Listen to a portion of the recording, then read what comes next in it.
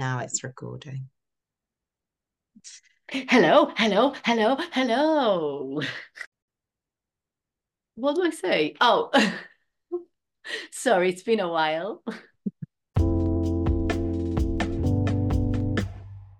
Even when birth or pregnancy takes you down a route that wasn't your preferred route to start with, it doesn't mean that you have to get out of the car and let someone else drive it. Like you are still very Yeah. much I driving think that. even more so that is even more Yeah. important then, isn't it? Than Yeah, yeah, yeah, definitely, definitely. Very important conversation to have.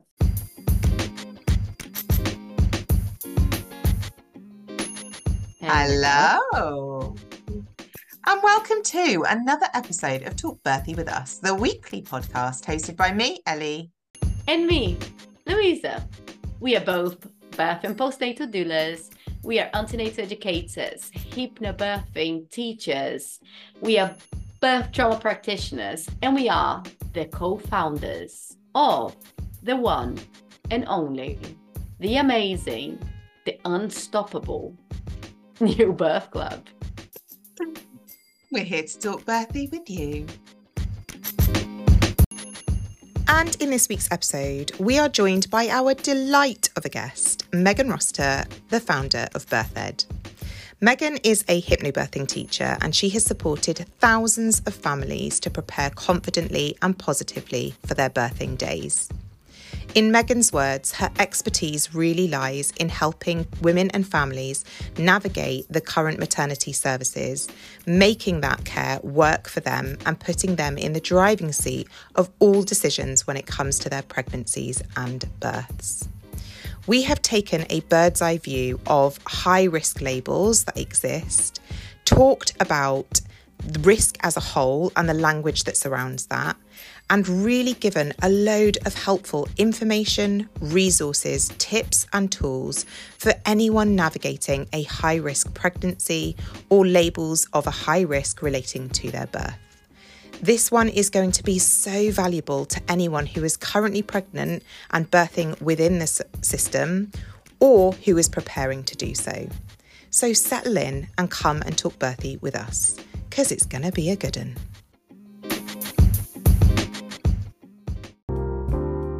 We just wanted to remind you that if you are liking what you're hearing on the poddy, you can access our support in many different ways.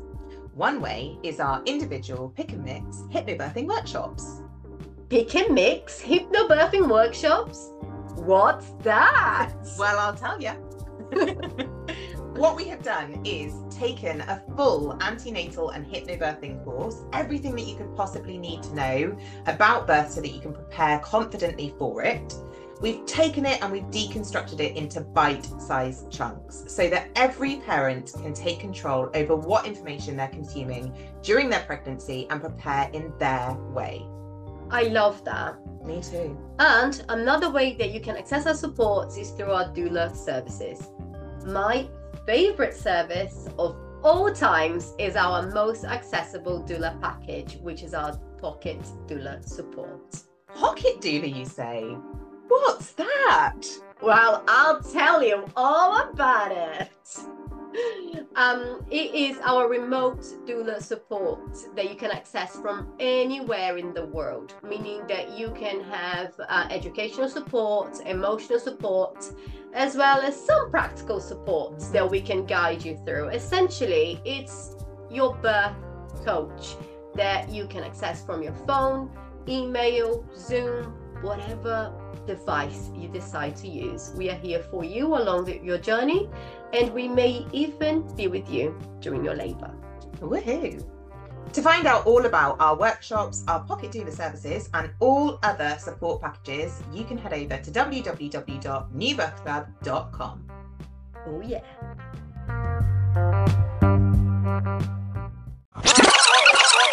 Weekly catch-up time. Hey, how long has it been? Can you stop fucking jet setting everywhere? She's been off here, she's been off there. Fucking hell, man. I have, and I make no excuses for it. So I've been to Spain with the fam. So the four of us, we went to Spain. We drunk sangria. Have we caught up about Spain already? No, mate. We haven't, have we? No, So yeah. mate. So drunk sangria, went to the beach. I am brown AF. Went there for a week, came back. 2 days after I came back, what did I do? I Set went to off Berlin. again. Oh, yes. Didn't even get So to I, see you in between times. Wait, did I?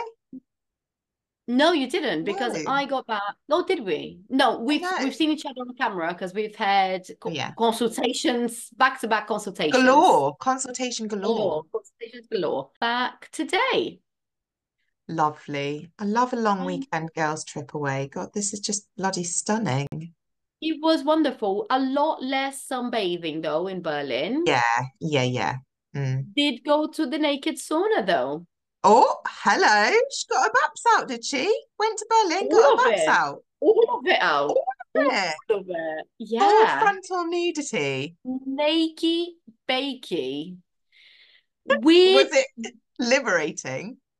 I was saying to my husband, I said, it was actually really like liberating. I felt very powerful being able to do Good. that. At the beginning, though, I felt weird. Yeah, you would. And how do you stop yourself from staring and checking it out? I think it's just a natural kind of curiosity of the humankind. Oh, that's what you look like naked. Oh, that's what you look like naked. And people would have been checking you out as well. Oh God, I hate the thought of that. But Embrace yeah, it. but enough about me. How Mm. have you been? I've been, fine. I mean, probably not quite as good as yourself, but fine. It was obviously half term, which was delightful. Came to an end, which was even more delightful. It's been busy. I mean, we've had consultation after consultation after consultation. Babies have been born, so pools have been collected. We go back on call this week. We go back on call this week, which is very exciting. And also, my liver just needs a little bit of a break, if I'm honest. I've been a little bit Oh, boozy yeah. time. I've got to agree. I've got to agree. Berlin did me in. Mm, mm. I don't have that excuse. I've just been social. I've been very social, which is unlike me. I love it. You go, you little social butterfly. Anything else? Like, what are we missing? I feel like we're missing something, but no? All Don't think so. right, great. Well, in that case, shall we get on with the poddy waddy? Let's get on with lip potty waddy. Fabulous. Excellent. Thank you so much for joining us and talking to us today. Because we're Thank really you excited very to much for have you. having me. It's really, I can never stop talking about birth and babies. So, yeah, I'm always delighted.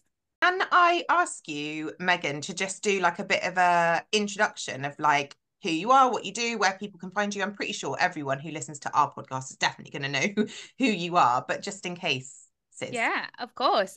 So my name is Megan Rossiter, and I'm the founder of an organization called Birth Ed, which I set up sort of as, I suppose, was kind of the antithesis to what existed now 7 years ago in terms of kind of hypnobirthing preparation and antenatal preparation, where it very much felt like you either had to be kind of like breathing your pain-free water birth at home, or you had to kind of really, really go and do exactly what the system was telling you to do. And there just wasn't back then this kind of happy medium in between of like, okay, you're giving birth in the system, so what can we do to make the most of it, and how can hypnobirthing tools and techniques kind of work together with your body and with the kind of decisions that you're going to have to make, to hopefully, I think, provide people with like balanced, nuanced birth preparation. And so yeah, I started that after the birth of my first son, who is now 7.5. And prior to that, I had done my midwifery training, so I was working in hospitals, on labour wards in the community, supporting people in that way.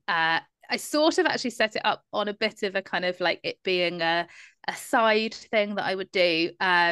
but very, very quickly realized, number one, that it fitted much better around my family. I didn't have to work Christmas and nights, but also that I was just able to reach so many more women and support so many more families doing what I do now than I could working in a system that challenged me in ways that I didn't particularly want to be challenged, I suppose.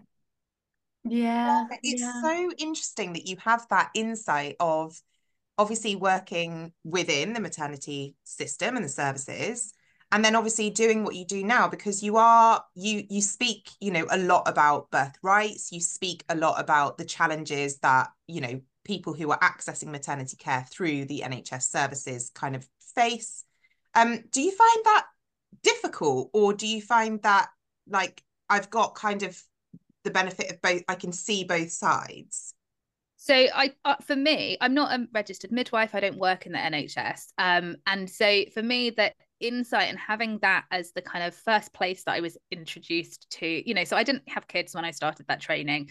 I went into it basically completely naively. I was interested in it and thought it sounded like something that I would be good at, but I didn't have any understanding of the like culture and politics and stuff that existed in maternity services.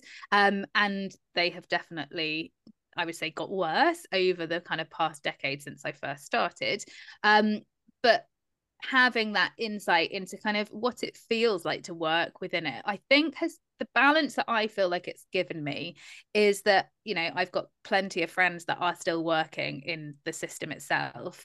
And I know that they are incredible people who are working incredibly hard in very difficult circumstances, and really the vast majority of the time have the very, very best interests of the families that they're looking after at heart. And I feel like sometimes engaging in these conversations when we talk about how not great the maternity system is in 2024, it can suddenly become like a midwife obstetrician bashing thing of like, oh, they're all evil, they're all out to completely trip you over and ruin your birth. And I think having been that person, and I can look back and I can see things that I did when I didn't know any better in practice, and I'm like, oh my god, I can't believe that I sort of like told somebody to push in that way, or I sort of like was involved in a conversation where you, I don't know, rolled your eyes at a decision that somebody was making. And it's like, actually, it's only when you know better that you can do better.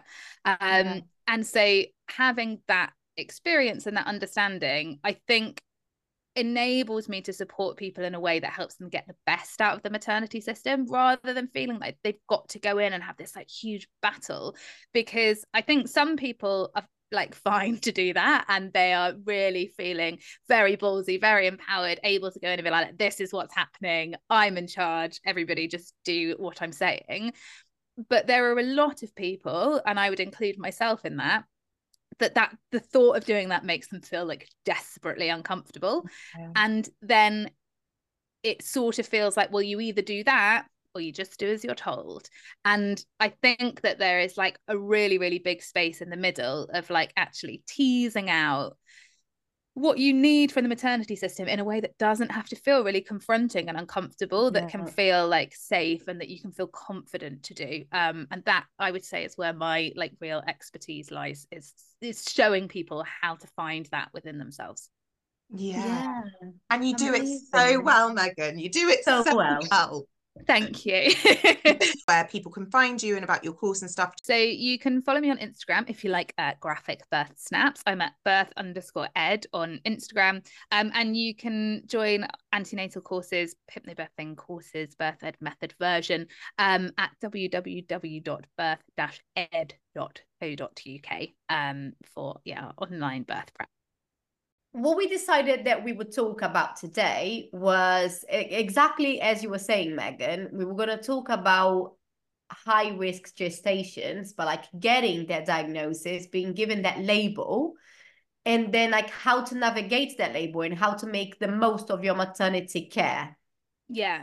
And I think what anybody listening to this is going to probably realize very, very quickly is that the number of people that are ticking a box that categorizes them as, I'm going to put this in inverted commas, you won't be able to see me if you listen to a podcast, but high risk, is going up and up and up and up and up. Like the hoops that we have to jump through to come out the end of pregnancy without a box ticked, there is more and more hoops, and like the box that we have to fit in is just getting smaller and smaller and smaller.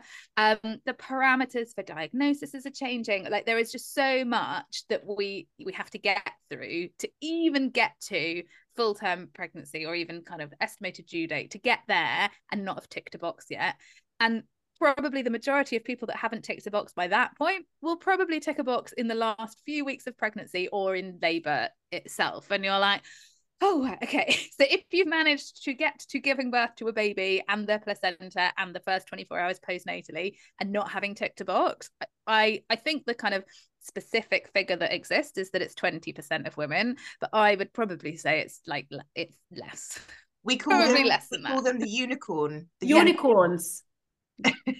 Because you just don't see many of them that are I mean, the issue is really, I suppose, that exactly like you say, there are such a small proportion of women or birthing people who are not filling the categories of some high risk label. For the rest of those unicorns who don't fit the bill of that high risk label, they're still categorized as low risk. So that word risk remains regardless. Yeah, and the word risk is the first place that we fall down, right? Because you hear the word risk. If somebody calls me high risk, I feel like a time bomb that is walking around. I'm literally going to explode at any moment. And actually, in the grand scheme of things, we know that for the vast majority of people, even with these boxes ticked, that giving birth is very safe. Like all of the research that we've got, all of the guidelines that we've got say the first thing that, if somebody is, I don't know, has a high BMI, again, I'm going to do that in inverted commas because that's problematic in itself. But the first thing that is in the RCOG, which is the Royal College of Obstetricians and Gynecologists guidelines, is that you should tell women that most women, the vast majority of women with a high BMI, have an uncomplicated pregnancy and birth, but they will spend the entirety of their pregnancy being told that they are at risk. It's a very risky thing for them to be doing. Even like the fact that they've got pregnant is so risky. And you're like, it's not. Literally the first thing that's there is saying that actually for the vast majority of people, it is very, very safe. And that goes for almost everything, gestational diabetes, age, whatever it is. There are a very, very, very small number of pregnancy conditions or pregnancy illnesses that are actually very, very, very complex and potentially what you would describe as risky. And risk is something that we encounter every single day. If you are getting in a car and you are driving to work, if you are eating a grape, like all of these things carry risk associated with them, but we're not constantly describing things as like risky or high risk. I prefer the term chance. Like there is always a chance of something happening, and what is that chance? And I can chat about risk for days and days and days, but that definitely the language around it is probably the first issue I think we've got with maternity care, because it goes for both. If you're pregnant, somebody's called you high risk, we're like, that's it, we're basing all of our decisions on the fact that we now think we are a walking risk. But also from your care providers, right? If they see your notes and it says on there, there's indications high risk of, or they are a high risk pregnancy, we're afraid to offer care. If they're asking for something else, we're like, oh, that sounds really terrifying, or what's going to go wrong. And the focus is always on what's going to go wrong, not actually there's a very, very, very high chance that this is going to be completely fine. Yeah. There's lots of different things that we could go into as to why everybody sees birth as being like this sort of very dangerous, definitely kind of highly medicalized sort of event. But the language that is used at every kind of turn when you become pregnant is what reinforces that message. And that, can impact mindset and decision-making so much. Because if you start off from a place of risk, it's exactly like you're saying, you're like, well, I already started on, on the edge. Yeah. And I think it's worth noting as well, for the person who is actually pregnant and navigating that system, because you are so heavily emotionally involved in the process, those words carry a huge weight in like how you are then going to feel about yourself, going to feel about your body, your ability to grow and then birth your baby. It's going to carry a huge weight for a partner or like extra family members, because once again, they care so deeply about you. So once you have that label and you share that label, everyone will start to view you differently, unless they aren't so emotionally attached to yourselves. For example, us, we would be able to actually talk to someone about their label and actually rationalize that and change the language and be like, okay, so look, the chances of XYZ happening are actually this. Like you're the only person who can decide whether a risk is high or not. A label of high risk might not mean anything if you don't actually feel that that risk is that high. Yeah, Which, like, absolutely.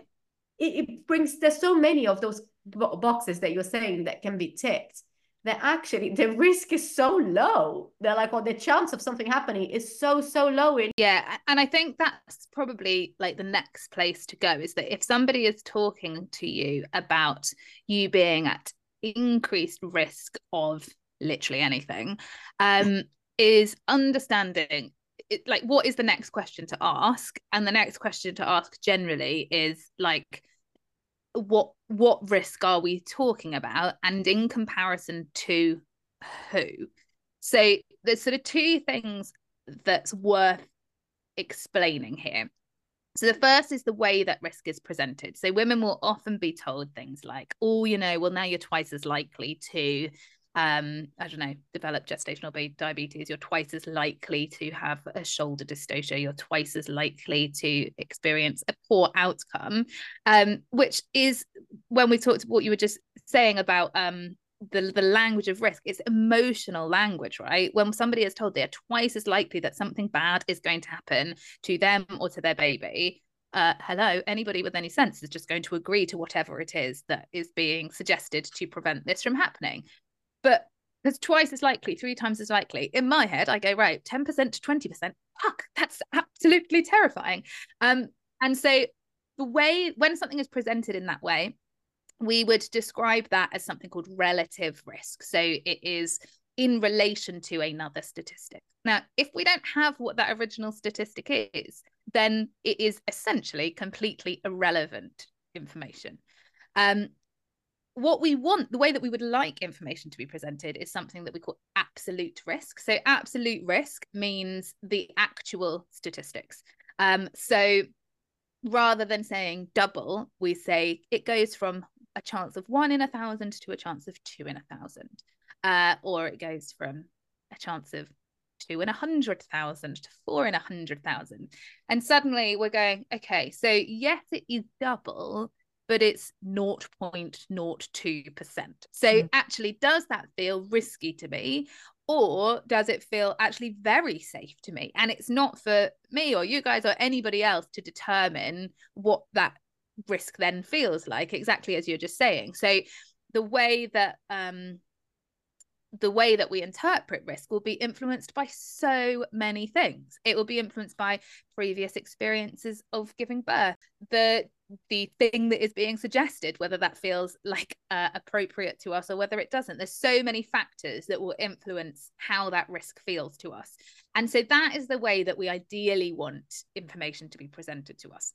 Annoyingly, it doesn't always exist in that way. Like it that only exists if there has been like a decent bit of research done on a decent number of people. And that's the next question that you kind of want to be asking is, okay, so you're saying there is an increased risk, but what is this based on?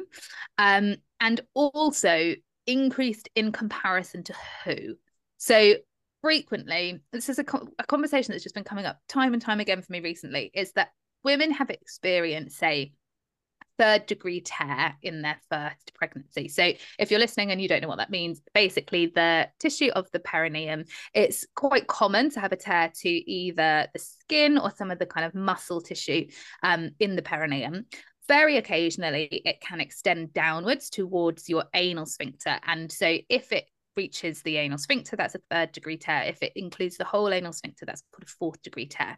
And we know, and again, this in itself depends on which bit of research you're actually looking at, but for first time mums, that is around 6% of births, a woman will experience a 3rd or 4th degree tear. In their second births, they might be told that now they have got a 3 times chance. They're 3 times more likely to have a severe tear in their second birth. So if you're saying that to me, right, I'm 3 times more likely, the maths in my head goes, okay, so 18% of us will have a severe tear. That is not what it is. It is still a 6, maybe 6 to 7% chance of women in their second birth who had a 3rd or 4th degree tear in their first birth will have another one in their second birth. Often they are given information that compares them to second time mums who didn't have a 3rd degree tear in their first birth. And the risk of that is around 2%, maybe a little bit under 2%. So they are 3 times as likely compared to a group of women that didn't have a 3rd degree tear. However, the variable that we're looking at there is not something that you have any control over. You cannot move from the group of women that did have a 3rd degree tear to a group of women that didn't have a 3rd degree tear. So the information that we're being presented with is absolutely useless because there is no decision that we can make that is going to reduce that, change that risk. Other than planning a cesarean birth, which is often a decision that somebody might make if now the kind of 6% risk sounds too high for them to consider a vaginal birth. But when it is presented as 3 times, we go, oh my God, well, I had one in the first birth, so I'm now 3 times more likely to have one the second time. Whereas actually, you are exactly as likely as you were the first time. You're not 3 times more likely, you're the same amount of likely. And so it's things like that if we don't know to ask these questions, we make these like mathematical assumptions in our head of like, okay, so basically 1 in 5 of us are going to have a severe tear, and you go, actually it's kind of closer to 1 in 20 1 in 21 of us that are going to have a severe tear. And so it's those kind of questions that you need to ask, which is really hard to do when you don't understand research. And you're so right. And also it's so much to get your head around, isn't it? Because we've already spoken about, first of all, I'm starting from a place of shit, I'm at risk, like that's, so then already my ability to sort of logically, you know, rationalize things is somewhat impaired because I'm coming at this from an emotional place because emotive language is being used. And then there's that thing of like, right, you've given me maybe relative risk of my chances are doubled, my risk is doubled. Some people are going to be going 50%. Like that's how I would go. If I'm double, like I'm already at 50%. Like if I started from 0 and it's double 50%. And then you go, right, okay, now actually I would like the absolute or the actual risk. So actually I need to ask about that. And then also I need to ask about sort of, you know, maybe the reliability of where they're getting their statistics from, and also who is included within that sort of data group that you're talking about. It's just so much, isn't it?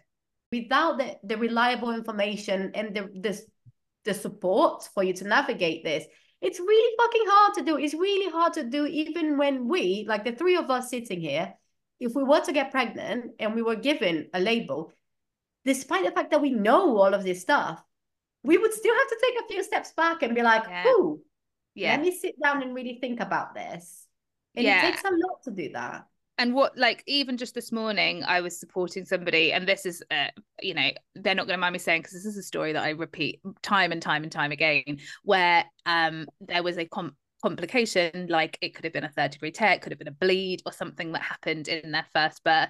And then you take it back and you go, okay, so you had an induction of labour, they broke the waters, baby was in a difficult position, everything stopped and stalled and slowed down, you had the hormone drip put up, you had an epidural, you had a forceps, and then you go, okay, so are we surprised that there was a severe tear or a severe bleed? Like, there are things that you can totally explain. And then when people get to grips with that, they can look and they can go, okay, so if that hadn't happened, then it's quite likely that the tear might not have happened, or the malposition might not have happened, or the bleed might not have happened.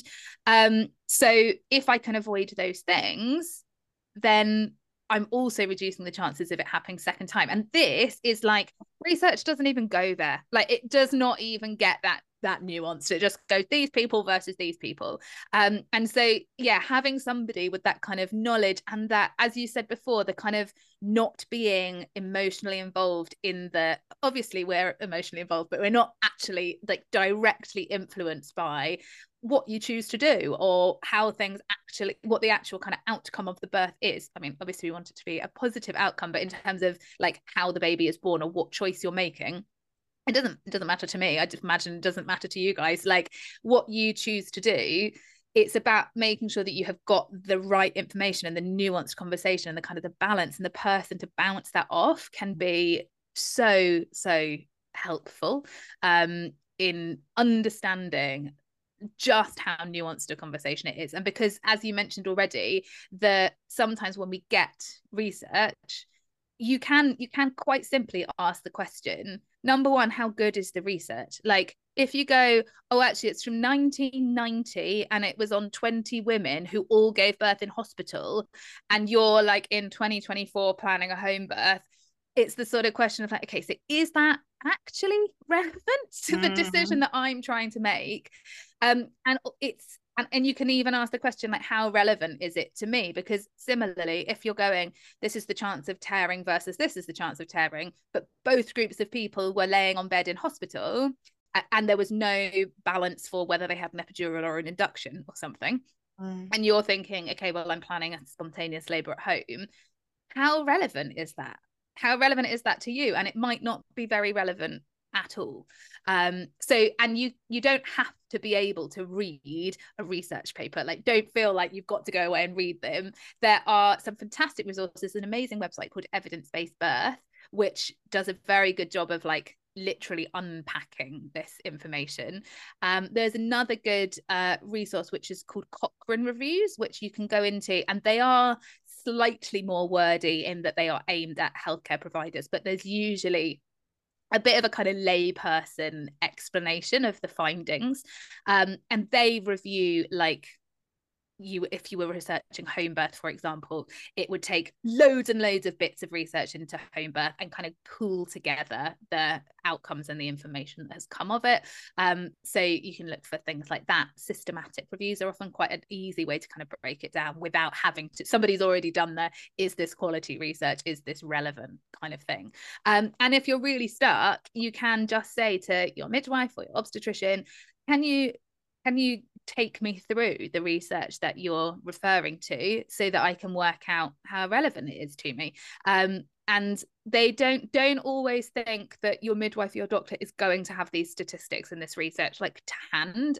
There is no way that any midwife or doctor can retain every statistic for everything in their hand, but they should always be willing to, if you are asking for it, be like, yes, that's absolutely fine. Give me a week. I will go away and I will find it. And in our next appointment or over the phone, or we can arrange an appointment to take a look and chat things through. I think sometimes we don't want to be a bit annoying or unhelpful. And so, but knowing that you can ask those questions, or that you can just ask to be pointed in the direction of research, just opens up that conversation and pointedly says like, I'm actually taking this decision quite seriously and I want to have a nuanced conversation about it. And often that's all you need to then actually start having a nuanced conversation. Sometimes you need a bit more, but that's a good kind of starting point. Yeah, definitely. And I think that goes, because we often say, you know, like how I was saying before, it's just such a lot, isn't it, to keep in your mind. And you know, you're just pregnant. Like, you shouldn't have to like deal with all of this stuff. But we often do say, you know, as sort of like nerdy or maybe odd it might look, take in like a notebook with these like questions that you've written down before, so that you've got something really clear.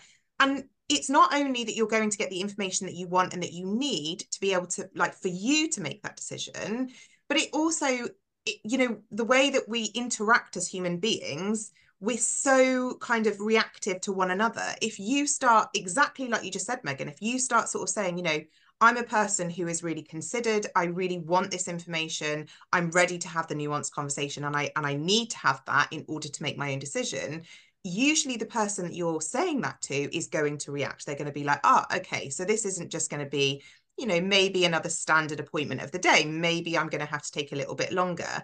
And, you know, whilst the maternity services are really, really stretched and midwives are working really hard to be able to get through everybody that they need to get through, you deserve way more than just like, this is the standard response. 10 minutes is all you've got. If we can't fit it in 10 minutes, then we can't fit it in. You know, you are only going to be pregnant once, twice, 3 times, well, as many times as you'd like to be, but each one is such an important experience in your life, and your birth experience, you know, is going to be impacted by these conversations you're having during pregnancy, that to stand, you know, up and be like, I know that this is really awkward, you know, maybe just acknowledge it. I know this is really awkward. I know that it might just sound like a bit like over the top, but I really need to see these papers to be able to make this decision. You might find that you ask these questions and you are met with, oh, great, somebody that wants to engage in their care, that isn't just like going to take exactly what the guidelines are saying, but they want to just actually be involved in the decisions that are being made. And I would hope that the majority of the time you might be met with that response. Sometimes you might not be. Sometimes you might be met with an eye roll or feeling like that conversation is really being shut down. And you can gauge that pretty quickly, right? Like, just your emotional intelligence can read the room and be like, is this person going to have this conversation with me, or are they not? In my second pregnancy, where I have had scans with the fetal medicine department and had this conversation with this woman who was actually head of obstetrics at the time. And basically I could just feel the vibe of the conversation. And, you know, I asked a question, you know, what would be the recommendation if X, Y, or Z happened? She was like, oh, you know, we'll just induce you at 38 weeks. And I was like, oh, right, will you? Okay, fine. And from there, I was like, oh, I'm not even interested in having a conversation with this person, because I feel like I'll have to argue, or feel like I'll be made to feel like really vulnerable, and I'm not interested in feeling that. So I was like, oh, okay, fine. Came out, my husband was like, why did you just agree to an induction at 38 weeks? I was like, oh, I didn't. I'm just going to have that conversation with somebody else. And there will always be better and worse people to have these conversations with. So if it's during pregnancy, if you've got a midwife that you trust and you've kind of met already, then you can ask to see that midwife. There are also quite a lot of hospitals will have a role that is called a consultant midwife, which is different to a consultant doctor. And they are generally pretty good at supporting kind of physiology or out of guidelines care. So anytime you're being suggested something, if what you want doesn't automatically tick the entire list of guidelines that are being recommended to you, they can be a really helpful person to go and have hopefully a much more supportive conversation with about what it is that you're asking for. Or even if it's just that you don't know what you want yet, but you just want the opportunity to explore it with somebody that's really going to take the time to understand why you want to explore it and what it is that you want from your birth experience. And so it can be worth asking to see somebody like that. And generally those people, and if it's not them, there might be a birth choices midwife, it might be the kind of deputy head of midwifery or the head of midwifery. Sometimes there's like, I don't know, a link consultant for a home birth team or something who is much more kind of understanding and supportive. And I promise you, if you ask your midwife who you should talk to, they will know. Like, it's, you know, in the hospital, you know who is the person to talk to if you want X, Y, or Z. And so you're just asking for referrals to those people then, their signature on a bit of paper tends to carry quite a lot of weight. So if you can get like a birth plan or birth preferences, or even like a pregnancy plan or a postnatal plan, whatever it is you're kind of asking for, if that is written quite clearly into your notes and signed off by this person, and I hate that this happens. Like, I hate that you can get some specific person's signature and suddenly you're taken seriously, but in the realities of like maternity culture, that's how it works. And so if you can get that in your notes, it then just saves you so much faff turning up in labor being like, oh, actually it was agreed that I could use a birth center by this person, I don't need to be on a labor ward, versus turning up and not having had that conversation before and then trying to convince a triage midwife while you're in labor with whichever midwife is coordinating that day. It just becomes, again, so many more hoops that you don't want to be jumping through when you're in labor or you're feeling vulnerable. So yeah, that's definitely a kind of good tip if you're trying to navigate things. As we've already said, that, you know, the the level of risk, really, what you're willing to accept is on an individual basis. So what I might consider to be a really high chance of something, Louisa might not, or you might, we're all going to have very different views. And it ultimately is you are the person who gets to make the decision on that. But sometimes, like we've already discussed, that doesn't interact with the way that general policy or protocol within that trust that you're accessing your care goes. So if you have a caregiver who potentially, you're saying, I'm okay with accepting this level of risk or chance, and this is what I would choose to do. And I understand that it's kind of, not standard, but this is still what my choice is. Sometimes what we hear is that is met with opposition and almost a bit of like, well, what do we do then? Because how are we supposed to support you if you're not going to do what we're telling you should do? And I wonder if there are any pearls of wisdom that you might have in terms of how to navigate that, basically. Yeah, I mean, it's not easy. That is where the kind of conversations with a consultant midwife or somebody come in really handy, because there will be somebody in that trust that is going to put your needs first and is going to be able to help facilitate what it is you're asking for. If it's almost that like the service provision doesn't exist in, I don't know, the birth center is closed and there is no birth center and you want to give birth in a birth center, like sometimes it is a case of like, okay, well, there is ultimately like they can't ultimately open a birth center if they don't have enough staff to open a birth center. So sometimes it is going to be led and influenced by service provision. It might be that you can change trusts, and that another, like similarly, I know that some trusts won't facilitate a breech birth, like a vaginal breech birth. They just don't really do it. They feel like they don't have enough skilled facilitators, skilled midwives, skilled obstetricians to support it. And situations like that, your best bet is actually if you are close enough to another trust or another place that might be able to support you better, then that would definitely be something like worth exploring. And it can feel quite daunting, especially at the end of pregnancy, to be like, oh my God, do I really want to change hospitals at this stage? But I have seen like really positive outcomes from people that have done that. They've just been like, look, there's everybody that I've met, this trust has just not been supportive of me, but there is another one that's another 10-minute drive away, and actually you can speak to somebody there and they go, and it feels suddenly like, okay, this feels so much better. So it can be worth exploring that. Obviously, if you live in like northern Scotland, you don't necessarily have the option of doing that.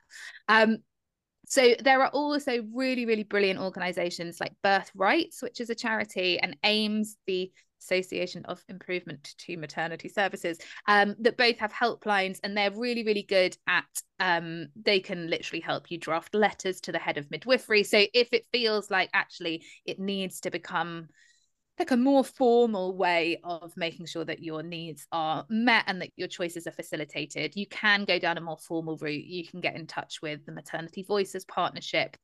All hospitals will have something called PALS, the Patient Advisory Liaison Service, if you need to make like more of a more formal complaint, or you can ask for it to be escalated to the head of midwifery, so that then plans should be put in place to facilitate what it is that you're after.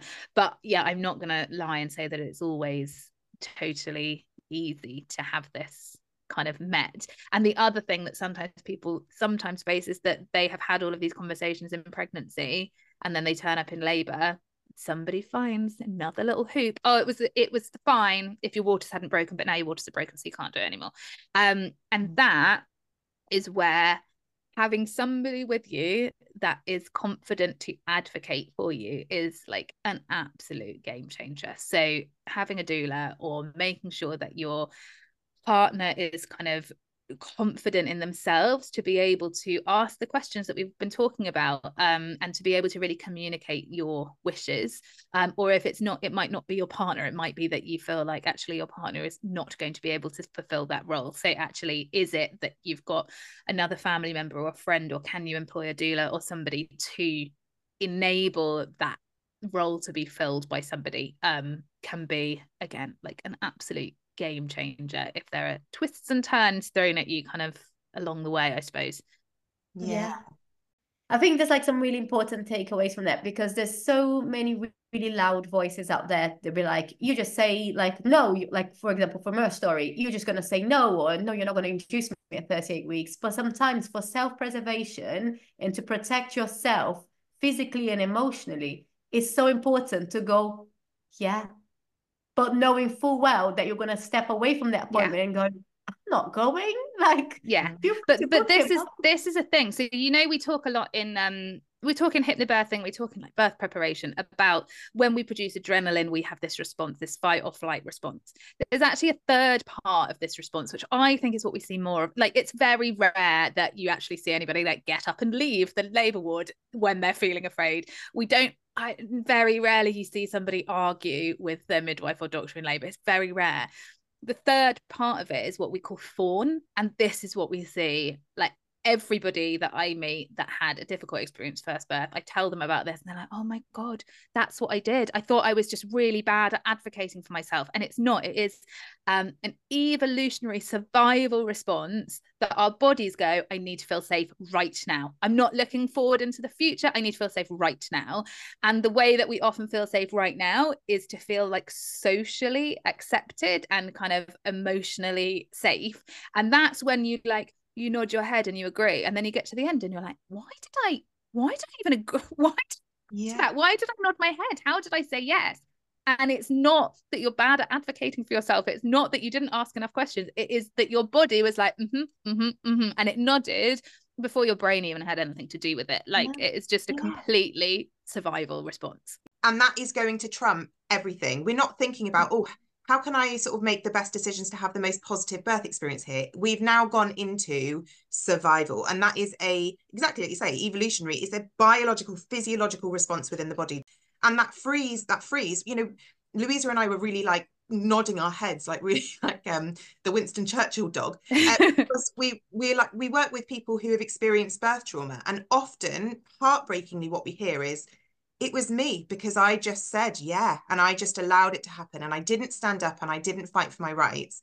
And it makes me so sad. Like, I've got goosebumps even thinking it, because like, you need to understand that what you did in that moment was so normal, like so normal.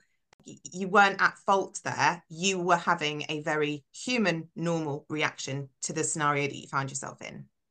You were just having a mammalian response to the environment around you, and you wanted to be safe, and you wanted your little human to be safe too. So you did what you had to do at the moment in time. It's also, as someone who's pregnant and in labor, it is never, ever your job to go and pick a fight with someone and to stand up for yourself. Like, this is why the majority of the work that we do in talking about like high risk, all of the preparation that you're going to do is antenatally, because this is where you are still vulnerable as a pregnant mammal, but you are not as vulnerable as you will be when you are in labor. And your birth team has to be on the same page as you, and spotting your birth team's strengths and weaknesses, like whether you will need an advocate or someone to advocate for you or not. You need to know if they will be able to step up if you need to. And if they can't, that's fine. But who else can you bring in? Very much like you said, Megan, who else is going to be able to do that? Absolutely. And you mentioned that, like, actually most of this is pregnancy. Like, most of this decision making, most of this learning, most of this planning is happening in pregnancy. But that as I just demonstrated with my story, that fawn thing can happen in pregnancy as well. So just some like really top tips of like how to actually make a decision and like what you should do if you're presented with a decision. And these will work for labor as well, but probably even more so for pregnancy. The first part of it, and I'm sure you guys have talked about this on the podcast before, but is talking about the nervous system. When we're in that fight flight, we're in what we call the sympathetic nervous system. It's like our stress mode.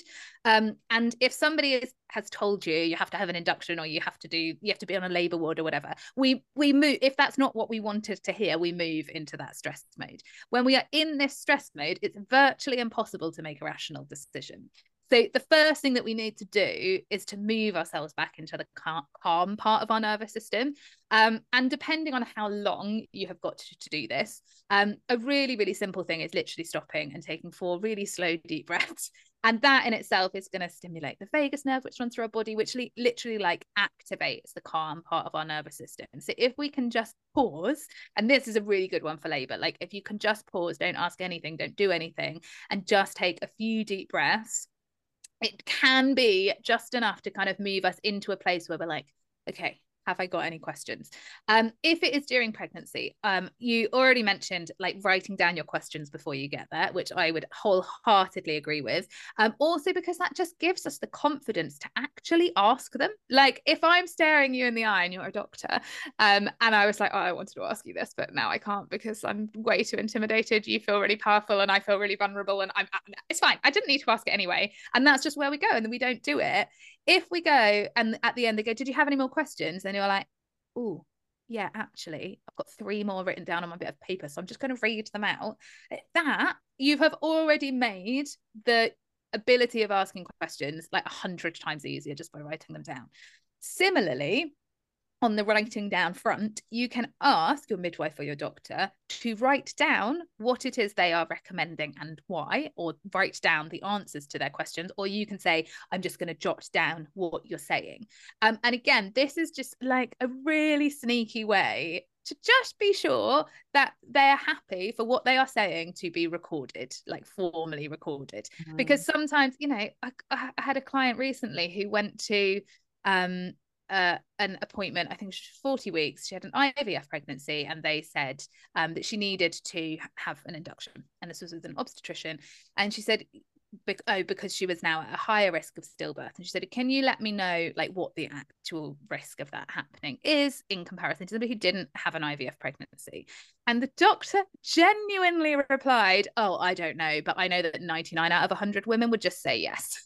It's like, yeah, I mean, that's not a relevant statistic. We were talking about relevant statistics. The fact that 99% of other people would say yes is absolutely not a relevant statistic.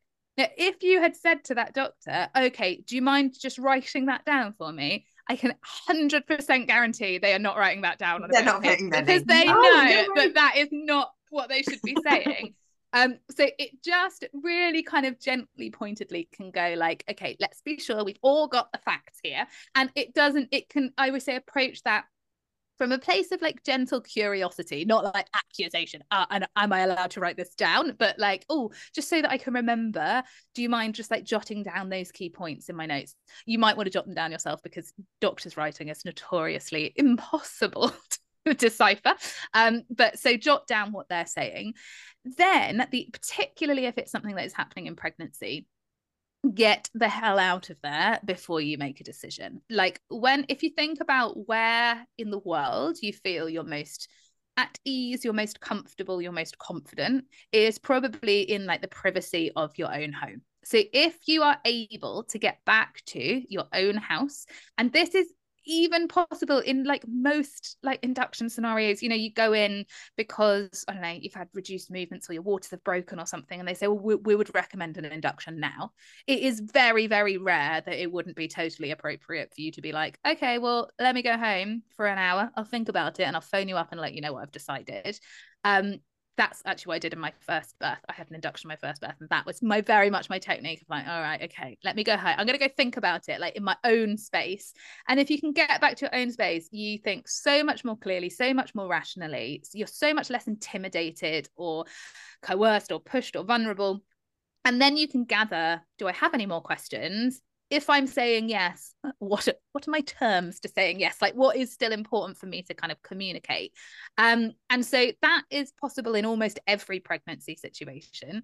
If it was more of an urgent decision, like it was happening in labor and you probably weren't going to be, and you were giving birth in hospital and you weren't going to be going home, or if you were in labor at home and there was a midwife with you, just asking for them to step outside of the room or at least step away from you, get your head together with your partner, your doula, whoever it is that is supporting you. And first of all, your 4 deep breaths. Second of all, just thinking, have we got any other questions that we want to know before we make the decision? If you don't, then go ahead and make your decision and just take a minute or two to allow that decision to settle, to go, right, this is what we're doing now. I'm going to get myself kind of comfortable with it, confident with it, make sure I'm able to tell them everything that I need them to know about this decision. And this is like, even in like, we think you should have an instrumental birth, you still almost always have time for that 2 minutes. Very rarely is anything kind of completely instant. And that can do absolute wonders for making you feel more confident, more happy with the decision that you're making. And I guess the reason that we are talking about this today, and that I suppose that the sort of overall aim that we all have, all three of us have, when we're supporting people to make these decisions during pregnancy, is the difference that it then makes to how you feel about your birth. So if you are, right, you can have two people on a bit of paper, and I have supported tons of people that have been in both of these situations. One of them has an induction of labor, takes a long time, ends in an unplanned cesarean. They have birth trauma. It was absolutely horrible. They felt coerced, pushed into it. It wasn't something they ever want to repeat. Another person has an induction of labor. It takes a few days. It ends in an unplanned cesarean. They come out the other side being like, oh, it's exactly what was supposed to happen. I feel so positive. And usually the difference between those two births is whether or not they were in charge of the decisions that were being made. And it is literally as simple as that. Like, if you are having an induction because you were given all of the information and you decided that it felt right, and it felt right on this specific time in the future, and that you were able to communicate what was important to you and yada, yada, yada. Or you felt like you turned up at hospital one day and they told you that this is what you had to do now, and you didn't get any choice, and away you went and you got swept away with it, and nobody told you that it might end in a cesarean or that it might take several days, and you got to the other end and you were like, oh my God, what just happened to us? The difference between those is so important, because the way that we experience birth influences everything, like forever. Like I tell people my job, and they're like 70 years old, they launch into their birth story, and you're like, wow, this was like nearly 50 years ago, and it's still that big in your head. Like, anything that we can do to maintain control over the choices that are being made is like absolutely vital. Yeah. We say this all the time. It very rarely is a positive birth, very rarely is like where the baby came out from. Like, yeah, it very much is how that person felt during their journey, and if they felt like they were able to make the decisions that feel right for them at that moment in time, that they felt supported, and then that they felt informed the whole way through.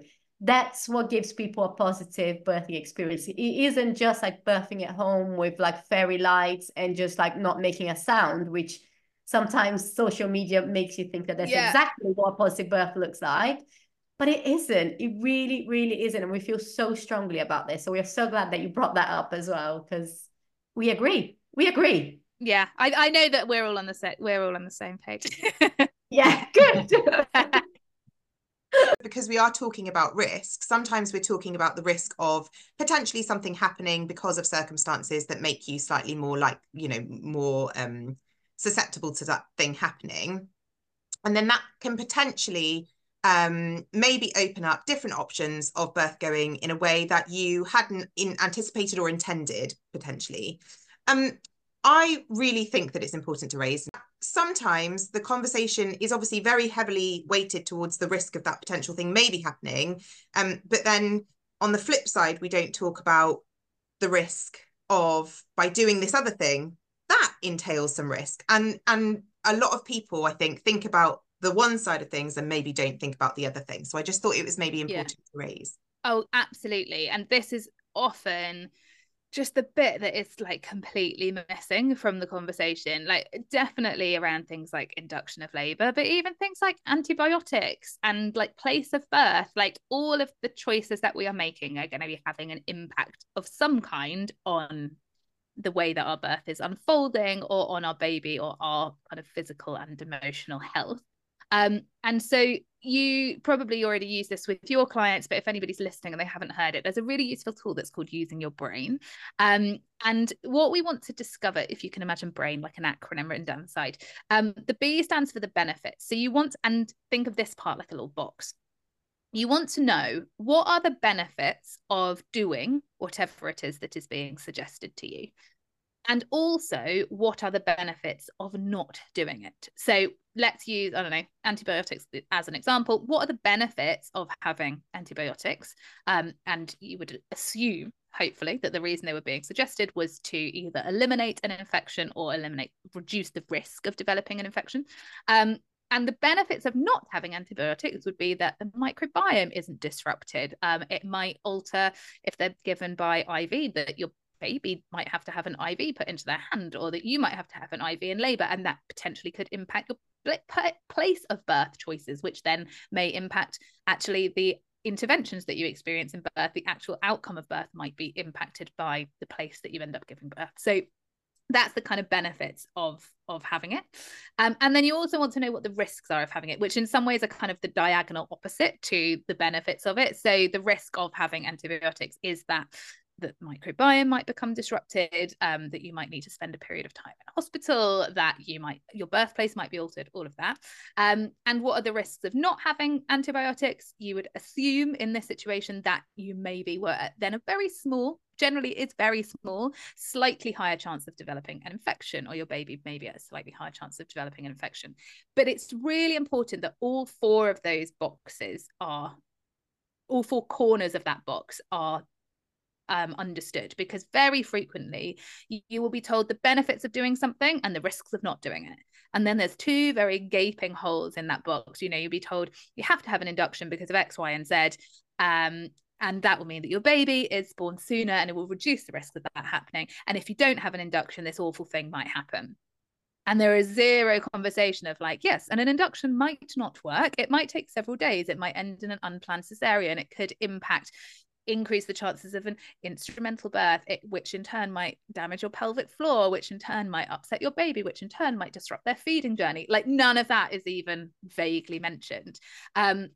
And so we really, really need that full picture in terms of what are the risks that you're trying to avoid, and what are the risks of the thing that is being offered to prevent it. And it's also even worth asking the question, is there any evidence to say that the thing you're offering is actually going to reduce the risks of it? Because something like an IVF pregnancy, for example, we do see slightly higher rates of stillbirth in an IVF pregnancy, but they're before 37 weeks. So is an induction at 40 weeks going to reduce this chance? No, there isn't any evidence. There is no evidence at all to say that that would reduce the outcome. But in our brain, when we don't have all that picture, we go, oh, okay. So obviously, if the baby's born, that must reduce the risk. But equally, there are situations where an induction of labour or a cesarean really very, very helpfully will. If you have got severe preeclampsia and you are very, very unwell and your blood pressure is completely uncontrollable, and the only way to stop that from potentially being quite harmful for you or for your baby is for your baby to be born, then an induction of labour or cesarean birth still carry risks with them, but you may feel like, oh, actually, it feels much, much, much more worth it, because the risks of being pregnant now actually feel much, much higher, and it feels totally appropriate for my baby to be born. So that's the kind of the B and the R of the brain. The A stands for alternatives. And again, similarly, there will always be something else you can do, probably quite a lot of other things that you can do, and we won't necessarily be told what they are unless we ask. So, you've been told you need an induction because you're 41 weeks pregnant. And sometimes it's presented as, well, either you have the induction or you don't have the induction. That's your options. And actually, in there is like a wealth of options. Okay, actually, you could have an induction at a later date. Actually, you could ask for a scan. Actually, you could ask for monitoring. Like, there's so many things. Actually, you could ask for a stretch and sweep. Actually, you could ask for an induction much later along the line. Actually, you could say, I don't want an induction. I would like a planned cesarean. Like, all of those things are like the grey area in between of alternatives. The I in brain stands for instinct, and we undervalue this as women in the modern world. Like, what does it feel like? What does it feel like you should do? Do you feel happy and healthy and like information is coming absolutely out of nowhere? Does it feel like something's just not quite right? I don't know what it is. I can't put my finger on it, but I feel like I want to do something. And that is really important. And we have had, how old are we? 20, 30, 40 years of like not listening not listening to our instinct, not listening to our intuition, not believing it, being told to completely ignore it, and can take a bit of practice. Like during pregnancy is a really good time to practice it. Really just lean into what your body is telling you to do. So instinct is don't be like, oh yeah, and then there's instinct on this, that part's irrelevant. Like it is also really, really valuable. And I cannot tell you how many times I have supported women, and you guys probably too, where they have just said like, actually this doesn't feel right, or I just feel like I need to do something, and then you get the baby comes out, and in hindsight you can go, oh, it's because, and then you get like the rational explanation for what has happened, but they knew, like, and so many times women are like, oh no, but it feels like the baby's going to come really soon, and people are like, oh no, but you're only having 2 contractions in 10 minutes and your cervix is only 2 centimeters dilated, and then they're like, oh, and the baby comes out and you're like, oh, I wonder who knew here. I wonder who knew what was happening the best. Probably the person that has had this baby in their body for the entire pregnancy. So that is very, very valuable. And the N in brain stands for nothing. And that is what if I do nothing? And that will very much depend on what the decision is that you're making, but it's nothing in terms of time. So that might be, what if we like just don't have a scan? Or what if we don't make this decision today? What if we make this decision in a week? Or what if we don't do this intervention now? What if we wait, I don't know, an hour, a day, a week? That will very much depend. You're not going to wait a week to have an instrumental birth, but you might wait an hour to consider an instrumental birth. An hour is probably not going to make much difference if you're deciding about whether or not to have an induction, but a day or a week potentially might be. And so just thinking about the kind of the timing of things that are offered is also really, really important. So that is like a really helpful kind of first line tool. But yeah, absolutely, we're weighing up the risk that we are being told we have with the risk that will exist with literally every single intervention. Even me telling you what position to be in has some potential downside attached to it. Some things more than others, but yeah, definitely worth thinking about and taking into account when we're making decisions. Megan, thank you so much. You provided so much. Oh, well, I've just personally bloody loved chatting to you. I think we could go all day, can we? Well, probably for weeks, you know, like how long could I record this for? But I know that so many listeners are going to find this really, really helpful, because this is the crux for a lot of people in their, you know, their journeys of like, you know, understanding how birth works is one thing, understanding the tools and techniques is another thing, but it's, you know, navigating decisions, navigating the things that can crop up. That is really what makes a difference. And so yeah, just so much valuable information here. Is there anything else that you wanted to bring up, or that we've missed, or anything before we? I don't think so. I think just that, like, the final sort of tidbit is that sometimes you can hear impassioned conversations like this and be like, oh my God, this is like, it's too much for me. And you don't have to have an opinion on everything. Like, I think that's the hopefully reassuring thing, is that there might be things that you're like, do you know what? I don't really care. Like, I don't really care if I have a vaginal examination. I don't really care about whether I have an injection for the placenta to be born, whatever it is. But if there are like specific things that are really important to you, and it will be so different from person to person, then focus your energy on those decisions and those things. And if there are things that you don't have an opinion on, that is also completely fine. You don't have to become like a complete birth fanatic just now. I mean, you probably are interested if you're still listening an hour in. But yeah, if it's focusing your energy where you feel like it is best spent. Yeah. Such a good takeaway.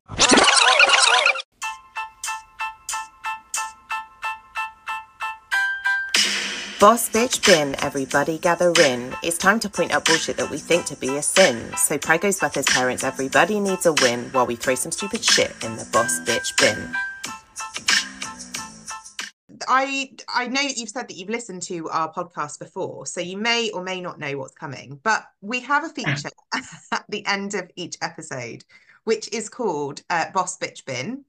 So we would love to invite you to, if you have anything, throw it in the boss bitch bin. Oh my God, I have so many things that I want to throw in the bin. Oh, what shall I throw in the bin? I think I will throw the assumption that people will give birth on a labour ward in the bin. Like that is the default. And anybody that doesn't do that is stepping away from the default. I would change the default to out of hospital birth, and then anybody that needs it goes into hospital. Anybody that wants it goes into hospital. But labour ward being the default would be my throw it in the bin amongst 5,000 million other things that I would also throw in the bin. It's so hard to pick that. one, isn't it? It's so hard. But I love that. Yeah, absolutely. Why does that have to be the default? Why can't it be if you're choosing to engage with the NHS, why can it be that you start at home and then you can go anywhere from there? If you start here, you can go anywhere else. Yeah, And that's what it fine. was in the 90s. The midwife came to my mum at home before she decided to go to hospital. Like, that was where triage took place. You knew the midwife. Ugh, imagine. Imagine. Yeah. I know.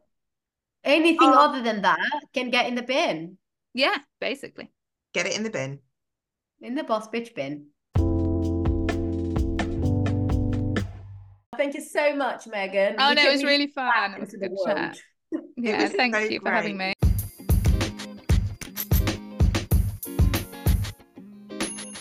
Thank you so much for talking birthing with us once again this week. We absolutely loved recording this episode for you guys. Another huge thank you to our very special guest, Megan, for coming and talking birthing with us this week. All of Megan's details and the resources mentioned in today's episode can be found in the show notes. Please go over and check them out. If you're loving what you're hearing on the pod, please consider leaving us a rating and review wherever you get your podcast from, because it means the absolute world to us, but it also helps get this information out there to a wider audience. And if you want to feature in future episodes of the podcasts, you can leave us a voice note. The link to our voice note is in the show notes. If you want to find out about our downloadable individual pick and mix workshops and our doula services, including Pocket Doula, head over to www.newbirthclub.com. And if you really want to show us a token of your appreciation for providing this pod to you, you can now buy us a coffee. The link to our Buy Us a Coffee page is in the show notes, and any caffeine is greatly appreciated. We'll talk to you next week. Lovely. That is just fucking beautiful.